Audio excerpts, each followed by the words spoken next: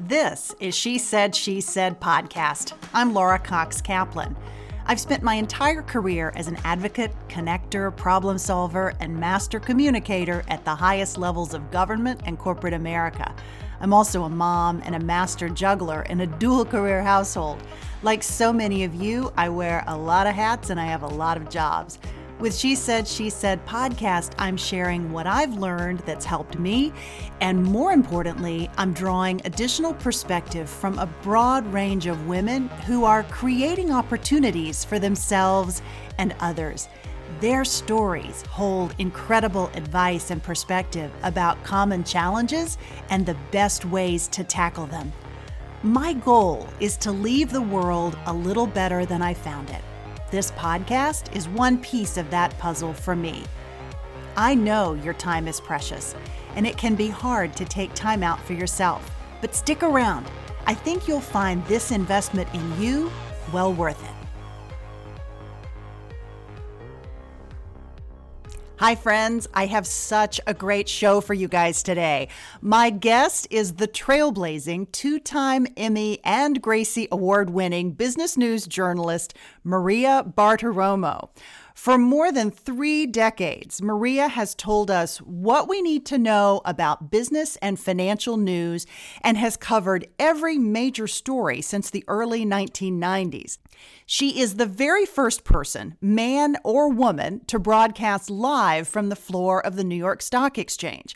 Now, in order to break that barrier, she had to fight bullies and deal with more than her fair share of abuse. Remember, this was 1995. She's done that, and she built allies along the way. She's going to talk about what she learned and what we can learn from her. Now, at the same time, she also found her niche and created a new way of covering business news that hadn't previously existed. Maria continues to rise and shine every morning at 3 a.m., well before most of us really consider it even morning.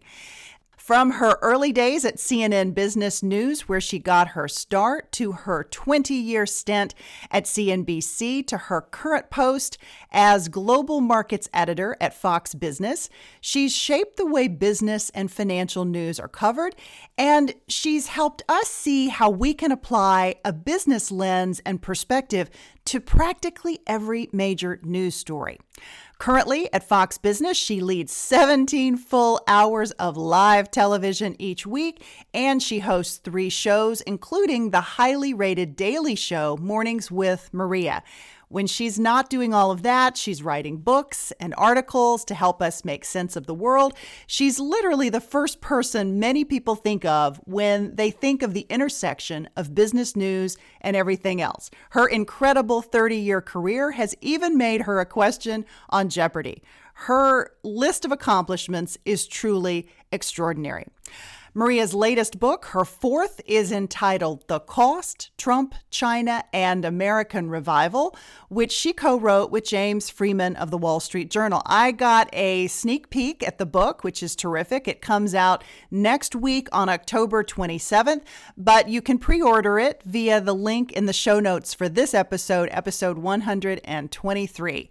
Today, I'm talking to Maria about challenging the status quo, about her incredible career, about taking advantage of amazing opportunities, about the new book, and what you and I can learn from her story. Maria, welcome to She Said, She Said. Great to be here. Thanks so much for having me. Oh, I'm so thrilled to have you. You have had just an amazing career, and you are known for your incredible work ethic. I think listeners would be very interested in what a typical day is like. I mean, I'm on 17 hours a week because I have a live program every day for 3 hours. So the morning show is Mornings with Maria from 3 to 6 in the morning. From 6 to 9 in the morning.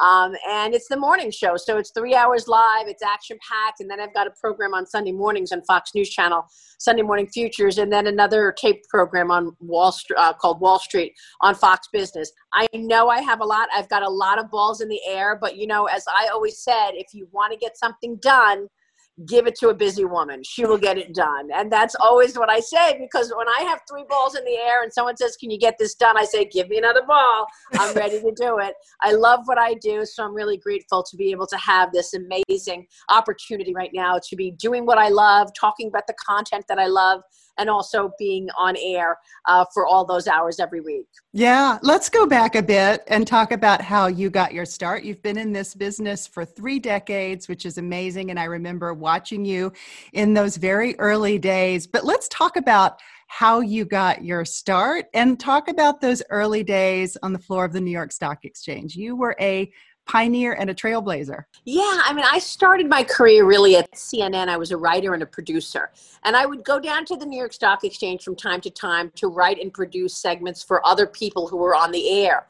And then I got an opportunity to go on air myself as a field reporter with CNBC. And I had a great Rolodex of Wall Street sources and business contacts. And I think for the reason, 1 year into my time at CNBC, they sent me down to the New York Stock Exchange. At that point, I became the first person to broadcast live from the floor of the exchange regularly. And it was an amazing opportunity for me to be that first person to be on the floor of the exchange, because it was new to all involved. I was learning as I went along. The people on the floor were thinking, well, who is this person? Who's this woman with a camera in my face? They had to get used to it. So in the beginning, it certainly was it was challenging, I must admit. Yeah. But look, I think the biggest challenge was because it had never been done before. So when I started at CNN as a writer and a producer, I was entering a place where they were doing something completely different than anybody else was doing, because this was Ted Turner CNN. This was an innovative network that was trying all sorts of new things. And at the time, the first Gulf War was going on. And I remember as a production assistant, entry level, watching reporters like Bernard Shaw and others under the bed in Baghdad saying, bombs are going off right now. Ted Turner was incredible. He wanted to, upend everything in the news business. And rather than waiting until 6:30 at night every night to get your news, he wanted to cover it as it was happening. And that was my education. I mean, that's what I walked into. So by the time 5 years later, I got to the floor of the New York Stock Exchange, I knew how to cover a story as it was actually happening. And that's really the beauty of what I was doing on the floor of the New York Stock Exchange. Remember, this was 1993. And so it was at the infancy of this individual investor revolution, where individuals were thinking, well, if I arm myself with the right information, I could invest for myself and I could actually create my own wealth long term. That was also at the beginning of the dot-com boom. So I feel like I've been so fortunate to be able to have a front row seat in so many major cycles of our economy. In the beginning with the individual investor revolution, and then the dot-com boom, and then the dot-com bust, and then the globalization theme, where one thing would happen in one corner of the world, and then it was showing up and impacting things 3 seconds later in another corner of the world. And then, of course, the housing boom, where we went along with the same sentiment that we had during the dot-com boom, where we just bought into the notion that, oh, well, home prices are going up, so I guess they're going to continue going up. And that turned into a housing bust. And so then the biggest financial upset in a generation was the recession of 2006 after the bust, which led to the election of Barack Obama, the election of Donald Trump. All of this while I'm having this front row seat in the middle of things, interviewing the players and the faces of all of these stories. So I'm really proud to have been able to cover all of these things.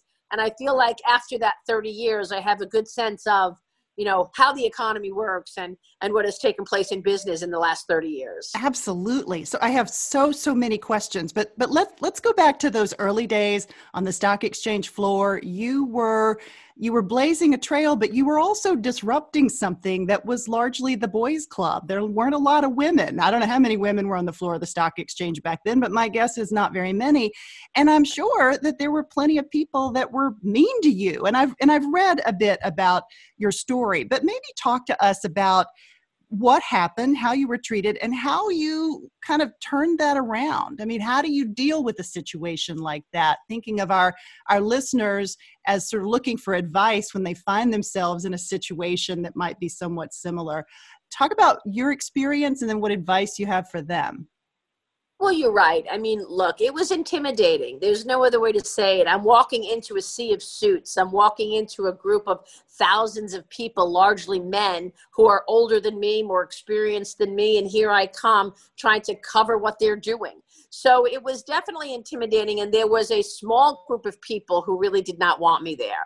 I mean, I had Dick Grasso on my side. He was the chairman and CEO of the New York Stock Exchange, and he had a vision to demystify what was going on Wall Street. Remember, we were in the middle of this individual investor revolution. He wanted me there. He wanted me to communicate what was going on the floor. But there were certain traders that they didn't want their business in the news, and they didn't want me around to understand what they were doing. And, you know, a couple of quick stories. I remember one day my boss's boss was coming to the New York Stock Exchange. That was Jack Welch. He was the chairman and CEO of General Electric, and that was the owner of CNBC. And I was so thrilled. I thought, wow, what a fantastic break for me. My boss's boss is coming down here, and I'm going to be the one to be able to show him around and show him the New York Stock Exchange, tell him how GE is traded and the flow of buyers and sellers in the stock. I had known this already because I had met George, who was the market maker in GE, a great guy. He had really taken me under his wing when I was there just a couple of weeks and explained to me what the flow of buyers were. Here are the consistent buyers who will buy the stock at 20, 21, 22, 23, even as it goes up, they keep buying. And then there's a consistent group of sellers. I thought this was really great info, and I knew Jack would love to hear it. So on the day that I found out that Jack was coming down to the exchange, I made my way over to George because I wanted to ask George if he would show Jack around and tell Jack what he told me. But as I approached the post of GE, it really didn't look busy. There were about 15 guys in earshot that could hear sort of what was going on. And I said, George, and this one guy was so angry and just hating me. He came rushing over. He said, run along. This is not your business. I don't want you here. We're doing real work. This is not for your little TV show. And I was just taken aback. Obviously, you know, when you get those feelings, when you've got knots in your stomach, I'm standing there. I just said a guy's name, George, and I just got attacked. 15 guys are waiting for my response. They're waiting for a fight. So I just sort of, made sure to stay strong and reach from within. And I said, don't speak to me that way. And then I just walked away. I mean, I basically ran along, but I came back and I kept coming back. I did bring Jack Welch over to George when Jack came to the exchange. George did explain to Jack what happened. And I made a commitment to myself that day that I wasn't going to allow these guys to push me around, that I recognized now there were people who didn't like me there, and I was going to overcome it. And the way that I overcame it was I made sure that I knew my stuff. I made sure that I owned my job. Later that day, I called Dick Grasso. I said, Dick, I don't know, after the close, I said, I don't know why this guy's yelling at me in the front of, 25 people, 15 people right next to me, embarrassing me, harassing me. You allowed me down here. Why do I have to take this? He said, well, come up to my office after the close. We'll have a conversation about it. Okay. I went upstairs. Sure enough, there's this guy. And we're sitting knee to knee. And the whole meeting, he just belittled it. He said, look, stay away from me. His name was Mike Robbins. May he rest in peace. He passed away.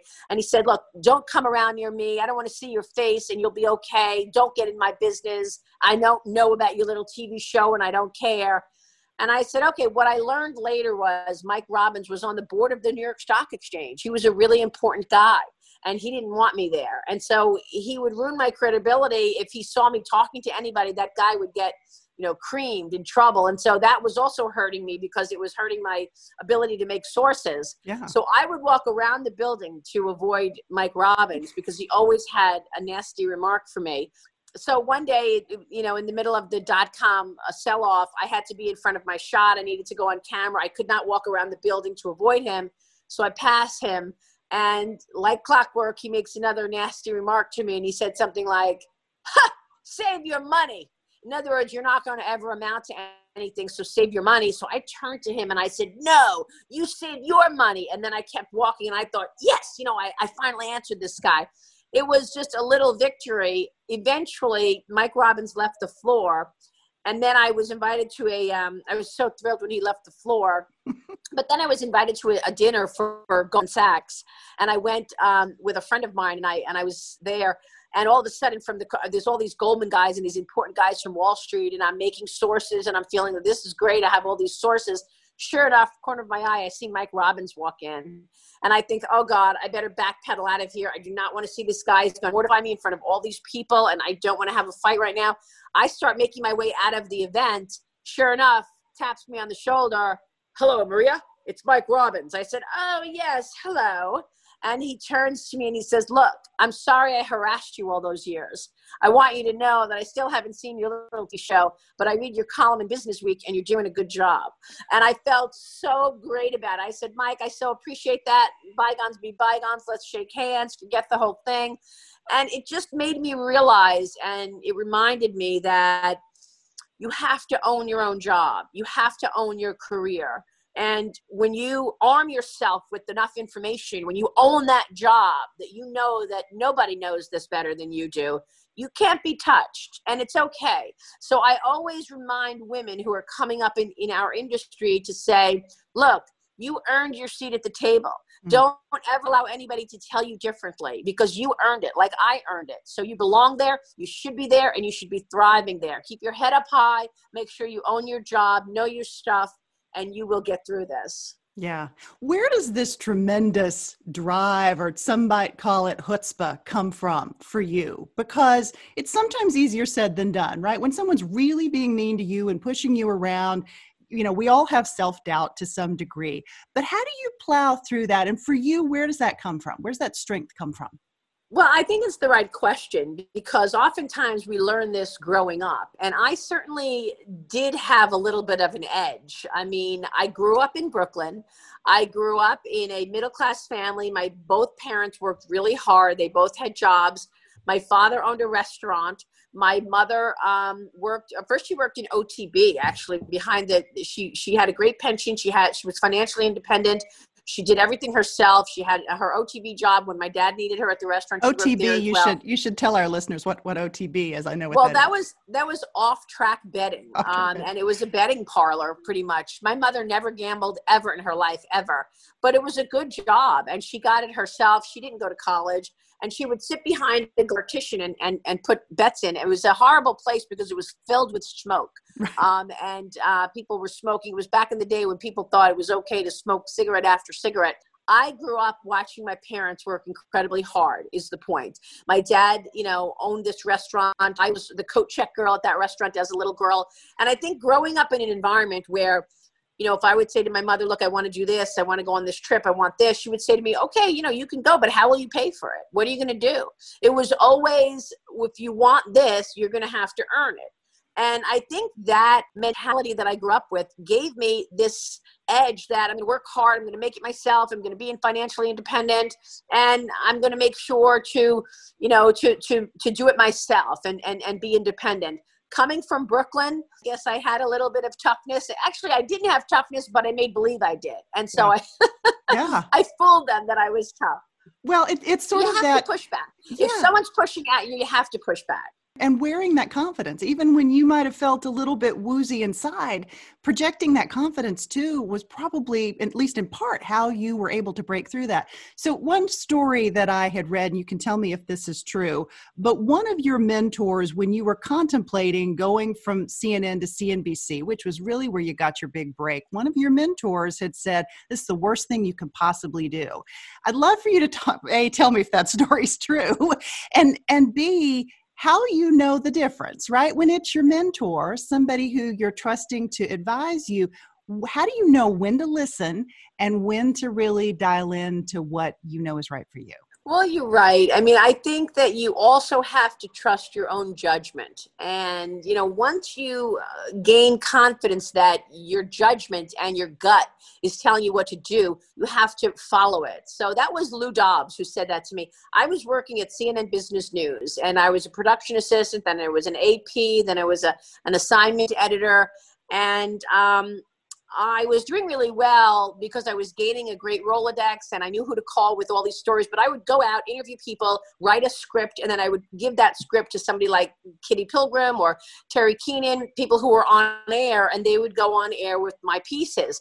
But then Lou, my boss, decided to upend the whole newsroom. He wanted to move me to the morning show, and then I wouldn't be in the field anymore. So I knew in my heart that at that point I had found what I loved, and that was being in the field and interviewing people, meeting sources, getting information. I knew that when he was going to move me, I wouldn't be in that position anymore to go into the field. So the only place I really wanted to work was CNBC, because CNBC was the only other network that actually respected business news. They liked business and deals, and I wanted to cover that. So I sent them my tape. What I did was I said to Lou, look, Lou, I'll thank you for the, promotion. You're taking me off the assignment desk. It's not really what I want to do, but is it okay if I stay in the field after my shift is over and I go interview people after I'm done so that I could stay in the field? He said, Marie, you're making your day longer. I said, I know, but I really still want to be in the field. So I made it that I would be able to go out with the camera crew from time to time. And during that time, when I was on shoots, I put my own tape together. I sent it to CNBC. They offered me a reporter's job on the air. And then I went and I told Lou, and I said, Lou, look, I got an opportunity to become a reporter on CNBC. I'm leaving CNN. And he said to me, Maria, this is the worst decision you're ever going to make in your career. They're not good. They're not as good as you here. You're making a mistake. Don't do it. And I said, well, look, I knew why Lou was saying don't do it. He trusted me. He wanted me at CNN. But I had to follow my gut. I had to say, well, what else are my opportunities here? At that point, I had seen that I had hit my glass ceiling, if you will, at CNN Business News. There wasn't another job that I wanted. I wanted to be in the field. He moved me out of the field. And so I took a chance. And, I think in that situation, even though CNBC wasn't as established as CNN, there was something inside of me that said, this is going to help me grow. This is going to help me stretch myself. I stayed at CNBC for 20 years. Yeah. And then 20 years later, I decided to leave and go to Fox. Again, people said to me, you're crazy. Why would you go to Fox? You're the face of CNBC. You're doing well here. Right. It was because I saw an opportunity to grow. I had not covered politics. I had not covered Washington. I had been covering business for 20 years. And so I had to follow my own gut that told me, Maria, you're not growing anymore. You need to grow. And so that's why I think I followed my gut when I went to CNBC. Same thing. I saw an opportunity to grow. Yeah. And I think what you asked earlier was really important in terms of, where does this come from? Because I think that part of it came from my parents, because they showered me with love. They enveloped me with love. And I always felt as a girl that I could shoot for the moon, because if I missed, I was still going to land on my high heels because my family would help me. Mm. And I think when you have that kind of support from your family, from your parents, that they believe in you, that sure, you want to go try to be a reporter on air, do it. You want to go to medical school, do it. And so when you have that kind of support, you do it, And so I think that that's also very important. By the time I got into my career at CNN, CNBC, and then Fox, I was confident enough to know that I need to follow my own gut. I had a chance to go back, and in addition to reading your great book, The Cost, which we'll talk about in a second, I read some of your older books as well. And one, The 10 Enduring Laws of Success, which I really, really loved. But one of the things that jumped out at me, and I'm sure did you at the time, was that so many of the CEOs that you talked to were men. There were a few women, but for the most part, they were men because that's what was there. And now we're quite a few years later after writing that book, and there still are not very many women in that top CEO job. Give us your assessment of what's still not happening. Why is this gap not closing? It is not for lack of capable women out there. What is the problem? There are so many capable women. I think women, for the most part, have their own ideas about how they want to approach their lives. I mean, look, we like having a lot of balls in the air. You know, this is a generalization, definitely. I recognize that. But I think as a woman, you know, I mean, for me personally, I love my job. I love covering what I cover, but I also love to cook, and I also love to exercise. I like to do yoga. I like to bike. I make these things priorities. Mm-hmm. You know, somebody else might have kids. They have their kids. They have their family.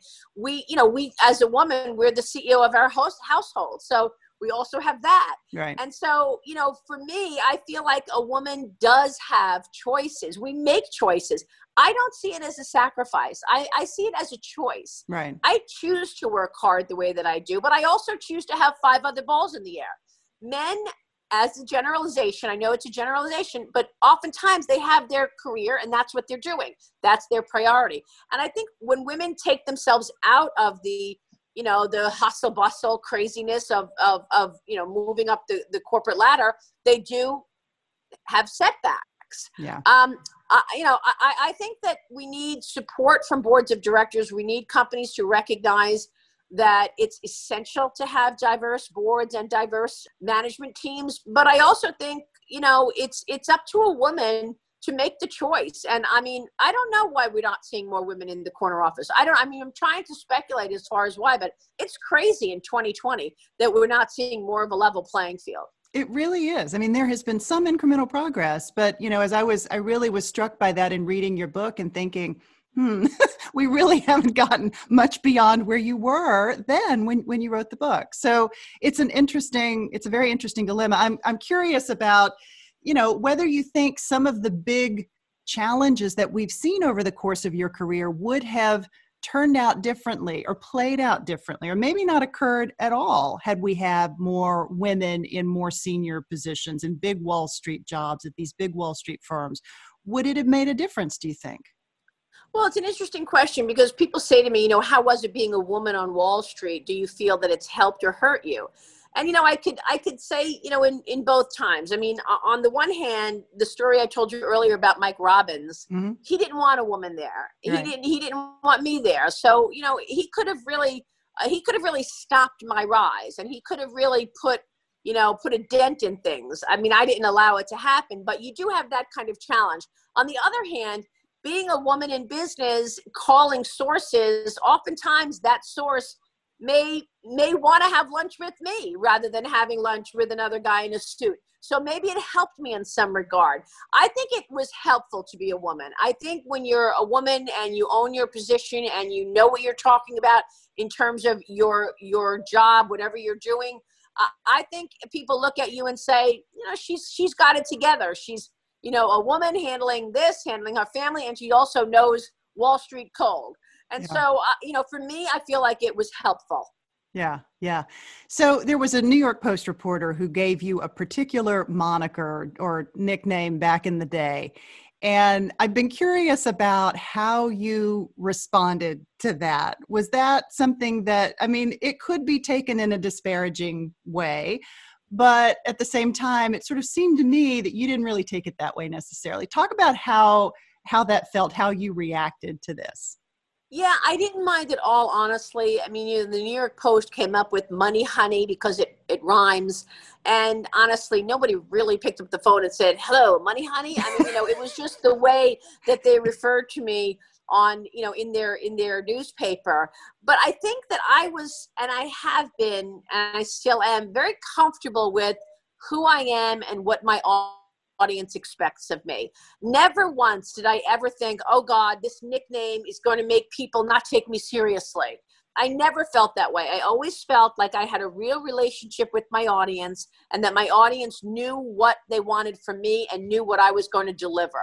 I always felt that when I went on the air, I was talking about serious subjects. When I was interviewing leading CEOs and investors, managers of businesses who were talking about real important information, and the audience knew it. It never really bothered me. People would say to me, doesn't that bother you? No, actually. I mean, frankly, I'm happy that I was flattered to just get noticed. I understand, you know, if that is a situation your whole career that you're always talked about as a nickname and not who you are. For me, honestly, it never impacted me negatively. I was grateful to have gotten noticed. And, you know, it wasn't anything I didn't take it so seriously. Yeah. I want to pivot and shift gears a bit and maybe tap into some of your financial advice. We are still in the midst of COVID, unfortunately. I'd like to think that we're on the back end, but it's unclear as to how long this is going to play out, and people are scared. Sort of what's your assessment of people maybe that are in some of the hardest hit industries, either with their financial portfolios or with their jobs or professions? What's your advice for them right now? Sit tight, get out, pivot. How should they be thinking about that? That's a pretty tough, broad question, but more just perspective around where we are at this moment in time, financially speaking. Well, look, I think that when you get thrown a curveball, like we have been thrown, I think you have to look at that curveball realistically. So where are we? We are in the middle of this massive pandemic, hundreds of thousands of people dead as a result. Our lives have completely changed. In the last several months, what we've seen happening is the digital economy is persisting more. Look at us. We're on this Zoom call right now. People are doing calls. They're doing Skype. You know, we're ordering e-commerce, groceries being delivered. I think you have to recognize the reality of the situation. This is what has occurred. We have to catch that curveball, and it doesn't matter what the curveball is. It's really how you catch it and how you throw it back. We have to recognize that the digital economy is only accelerating. Where we were at the beginning of 2020 was one place. Where we will be at the beginning of 2021 is going to be very different. These things that we're doing now will persist once we're out of the COVID lockdown. We may very well be using more telehealth, teleeducation.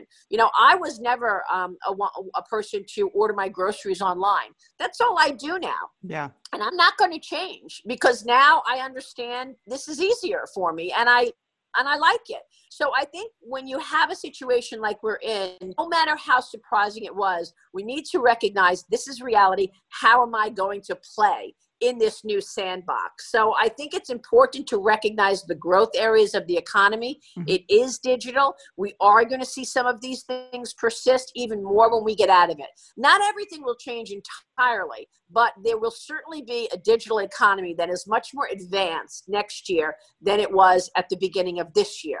So that's one thing.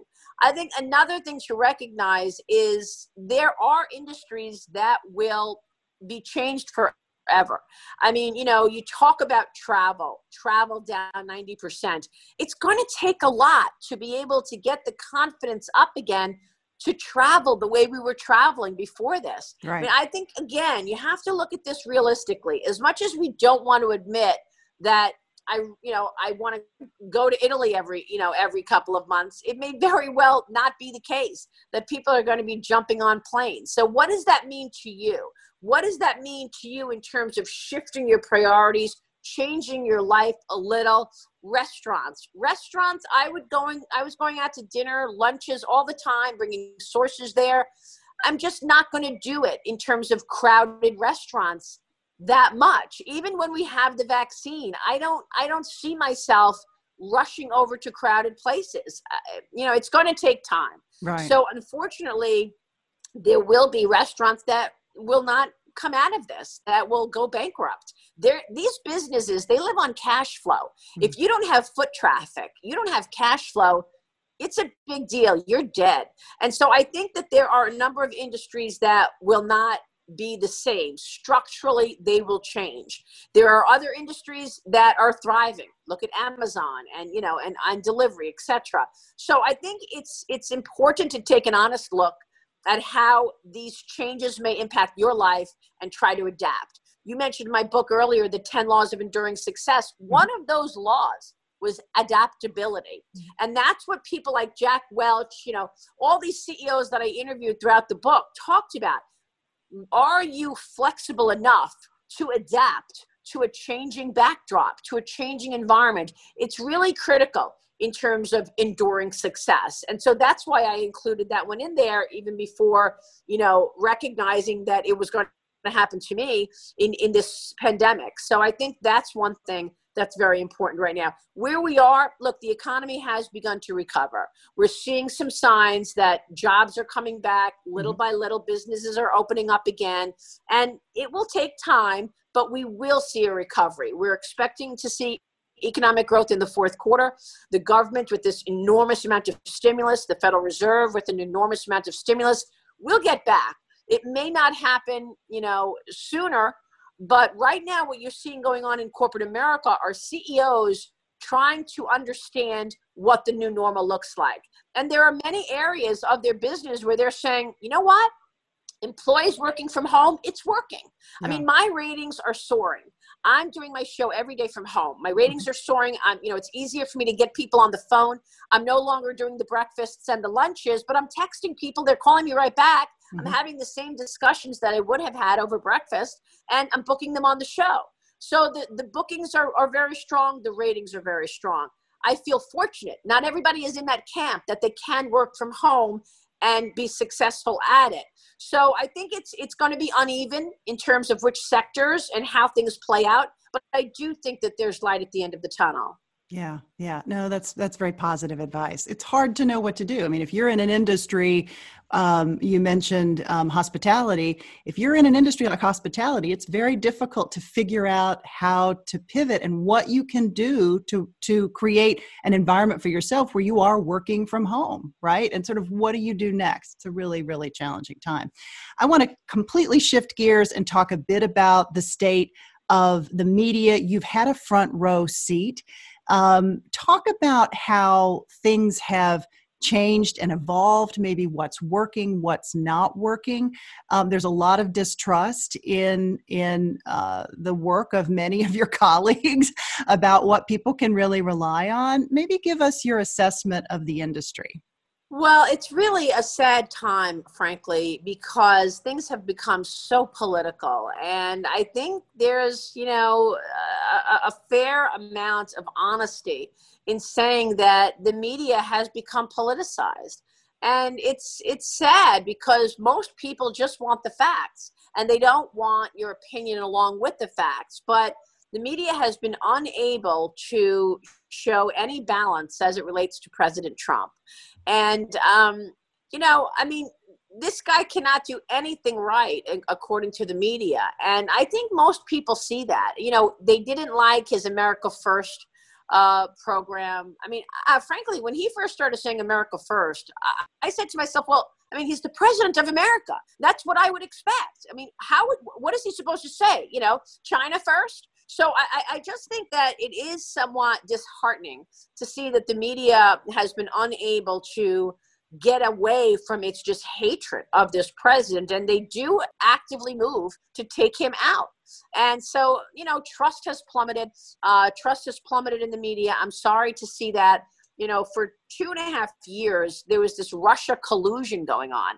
And I knew that it wasn't true. I sniffed out this story from day one, and I got slammed for it because I was having on my show Sunday Morning Futures on Fox News every Sunday the actual congressman that saw the redacted documents, that saw the witness testimony of people in the FBI and the CIA who said there was never any collusion. So from day one, I knew that there was no collusion. But every time I went on the air and said, well, this is what I learned yesterday on Sunday Morning Futures, and this is what Congressman John Ratcliffe told me, this is what Congressman Devin Nunes told me, I would get slammed. They just didn't want to hear it. They went with this narrative and they kept broadcasting it. And I just think it's a sad day for journalism. I really do. I've been a truth teller and I'm trying to seek out the truth, and people don't like it. It's a great pivot to your fabulous book. It's called The Cost: Trump, China, and American Revival. Why this book and why right now? Well, I was looking at the moment in time that I found myself in, watching this incredibly unconventional president and the way that he impacted people, so polarizing. And I thought to myself, this is really a moment in time that we have to document. And so that's why I wanted to write a book about these last 4 years. I think, when you just look at President Trump's policies, just the policies, take the personality out of it, take the tweeting out of it, and you just look at what he's been able to do in terms of tax legislation, deregulation, actually moving the needle on income inequality, actually moving the needle on peace in the Middle East and relations with Israel.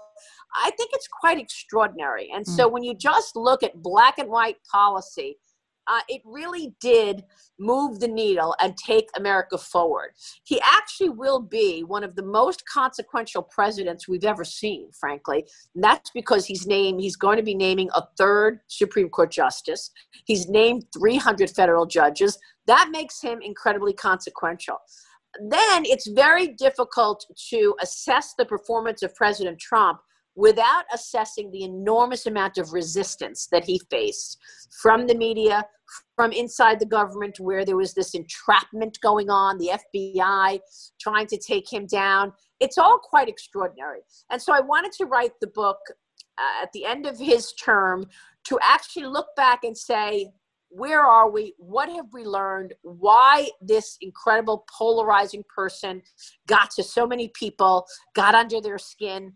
And I think the reason that he got under so many people's skin is because he came in guns blazing, drained the swamp. You did this. You're this. You shouldn't be there. And, calling people out, names. And because of that, he upended the system. His existence threatens people's continued viability. And so people in Congress who've been there for 20, 30, 40 years, he's actually saying, what have you done for your constituents? Oh, really? Look at San Francisco. Look at the homeless problem in California. Look at New York. And as a result, they want him out. They don't want this overseeing of their performance. And so I think that's part of it. His existence threatens their existence. So I thought it was really important to document our 45th president and what has taken place on his watch. Yeah. Are you bothered by the way he goes about doing his job? It's not just so much the calling people out, but doing it in a way that's oftentimes mean and really disparaging. There's a meanness to it that I find troubling, even if I can agree with the outcomes. How do we reconcile that, Maria? Yeah, no, I agree with you. I think he has an incredibly unconventional approach. It's not my approach. It's not what most people want to see in the face that represents us as a nation, as our president. But at the same time, what I've learned in these last 7 years at Fox, covering politics and covering policy, is there is a serious amount of mudslinging. I mean, what I have seen in terms of the corruption is just extraordinary. That's one of the reasons that I could not get over what took place in 2016 and how there were members of the FBI that actually moved to entrap him and look, we just learned from the handwritten notes of John Brennan that it was Hillary Clinton's idea to tie Trump to Russia.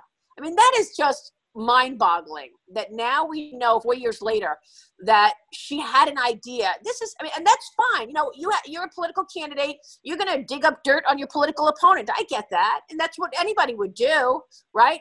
What really was terrible was how the government agencies went along with it. That's where things really turned incredibly, potentially criminal. And so I actually couldn't get beyond that. I just felt like, wow, this really goes on? That kind of corruption, that you don't like your opponent, so you just make up a story and then you start running into his campaign so that you could unlawfully spy on it. So for me, the policies have outweighed the personality, and the massive abuse against him, for me, has outweighed the meanness. But I understand what you're saying. I get it. And I think, by the way, that's why his base supports him so much, because they've never seen anything like this where he's calling out everybody. And, it is, as you say, in some ways, not what you want to see. Yeah, yeah. And it makes it hard. It makes it hard to reconcile when you're raising little children, say, well, the president does it, but you can't talk to people that way. It makes it rather challenging in any You're event. right. So You're right. China's a big focus in this book as well. And I know it's been a big focus for you. Maybe talk a little bit about how you talk about China now. And I should say for our listeners too, the book will be out October 27th. That's a week from today. We'll include a link to the book, the cost, and the show notes for this episode 123. But Maria, talk to me a little bit about China and your thoughts there. Well, I mean, I think that China is so fascinating because the Communist Party has made it very clear that the Chinese Communist Party wants to return China to the number one place in the world, the number one superpower of the world. And they've done that in a number of ways that anyone would say is wrong. In fact, they've been stealing intellectual property for decades. I think what happened with the U.S. and China's relations is over the last 40 years, the U.S. made a policy decision to open up China, to try to get the Chinese Communist Party to say, okay, this is democracy, this is independence, this is freedom. That's how that works in the U.S. It's actually good for people. Maybe we will open up a little more. Maybe we will, change our policies a bit. That did not happen. In fact, the current communist regime in China has elevated Xi Jinping to Mao status, Mao Zedong, which is a sharp dictator which sticks to the communist ways. So I think what you're seeing in the last two or 3 years is the CCP has stepped up its aggressiveness. Don't forget, they track their citizens. In a communist country, you don't have rights as an individual. You don't have that in a communist country. This is communism versus what we have, capitalism and democracy. And they track their citizens as they're tracking you. At the end of the year, you'll get a social score, meaning if you do something that is something that the CCP doesn't like, well, then you may very well not get the ability to get on a train. You may not be able to travel. That is what communism is. And so they also steal intellectual property. I have a list of companies that have sued Chinese companies for just lifting their trade secrets. In the book, I go through one story of a woman who worked at Motorola for 13 years who was caught at the airport with tons of data in her pockets. It was about $600 million worth of product of Motorola. She was detained at the airport because she had a one-way ticket out. We learned then that she was also working for a technology company in China where she was transferring the data. So it's things like this, I think, that have been revealed and have alerted the American people to the threats of national security risks. And one thing that President Trump did, which was very good, which was he was one of the first presidents to actually push back on China and create consequences for bad behavior. To Hong Kong just recently started putting in new laws and regulations. They were not supposed to take over Hong Kong for another 25 years. There was a handoff that said they can live autonomously, with freedoms. Now they're taking that back. They've militarized the South China Sea, even though that's not Chinese territory. They've invaded India, and 20 Indian soldiers are dead right now. So they've used this coronavirus as an opportunity to gain more territory. The Chinese Communist Party is a competitor to the United States. They want to replace the U.S. as the number one superpower. And I think people all over the world have to make a decision. Do we want a communist country being the dominant superpower of the world? I think not. I think you want a free country with democracy and independence being that leader of the world. So that's why right now you've got this back and forth between the two largest economies. One of them will be the superpower for the next 20 years. It's really, really fascinating. Okay, if you were to take a step back, you've had an amazing career and incredible accomplishments. Taking a step back, is there one thing that you're the most proud of? Well, I'm the most proud of the fact that I've lived my life with integrity, and I've lived my life in trying to seek out the truth. I've tried to be a journalist that has courage, that seeks out the truth wherever it may be and whatever it might be.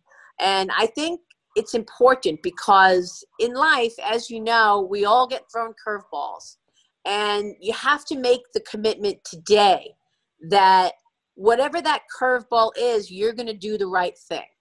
And we're all faced with dilemmas every day, all day.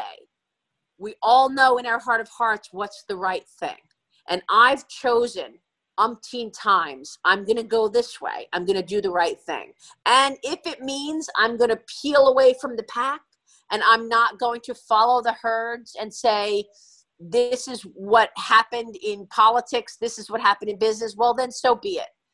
It's hard. Making decisions to peel away from the pack takes courage. I'm proud of that I've been able to have that courage. Yeah. Oh, Maria, thank you so very much. Congratulations again on the terrific book. It was such a pleasure. I'm just so grateful that you took the time to be with us today. I really appreciate you having me. Thank you. Thank you. Take care. To learn more about my amazing guest, Maria Bartiromo, check out the show notes for this episode, episode 123. There you'll find a link to Maria's bio, as well as a link to pre-purchase her book, which comes out on Tuesday, October the 27th. It's called The Cost, Trump, China, and American Revival. Folks, if you've enjoyed this podcast, I would love to hear from you. Please go on iTunes and leave us a review. It really, really helps us move up the charts. Also, if you haven't had a chance, please be sure to subscribe and share us with your friends. I am grateful, as always, that you've taken the time to listen to this podcast and hopefully find it a great investment in yourself. This really is all about creating opportunities for ourselves and opportunities for others. And I am always, always so grateful to have you here. Take care, and I'll see you next week.